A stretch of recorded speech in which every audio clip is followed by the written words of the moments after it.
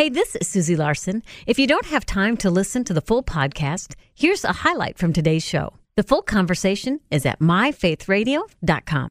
I think there's a tremendous amount of Christianity and goodwill in America.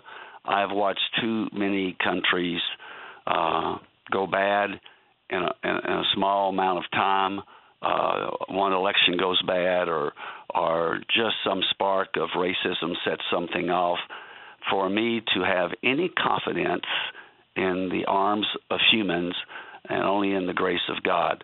And so I don't know what's going to happen in our country, but what I do know, no matter what, the DNA that we are finding in believers in persecution is exactly the DNA that Jesus wants for all of us, because what defines us is not our political environment.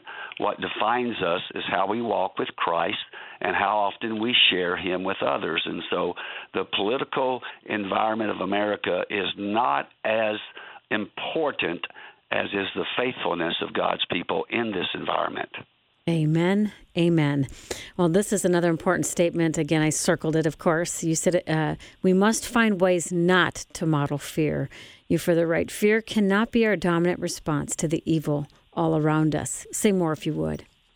Well, fear is the number one tool of Satan. Yeah.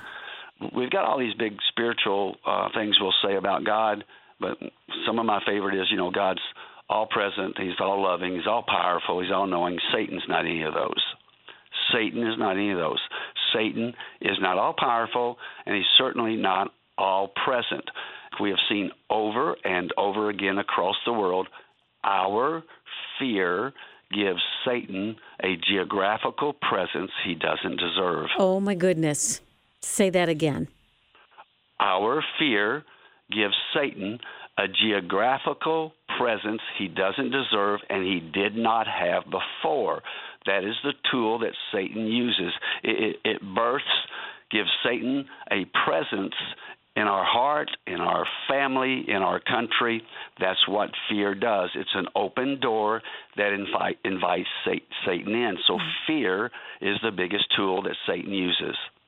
I feel like you just pastored my heart, dear Nick. Well, I read a book not long ago, and it could be reduced to one sentence. What would I do? What would I attempt for Jesus if I was not afraid? Thanks again for listening to this highlight from Live the Promise. If you missed the whole show or want to listen to past programs, you can find them at our website at myfaithradio.com.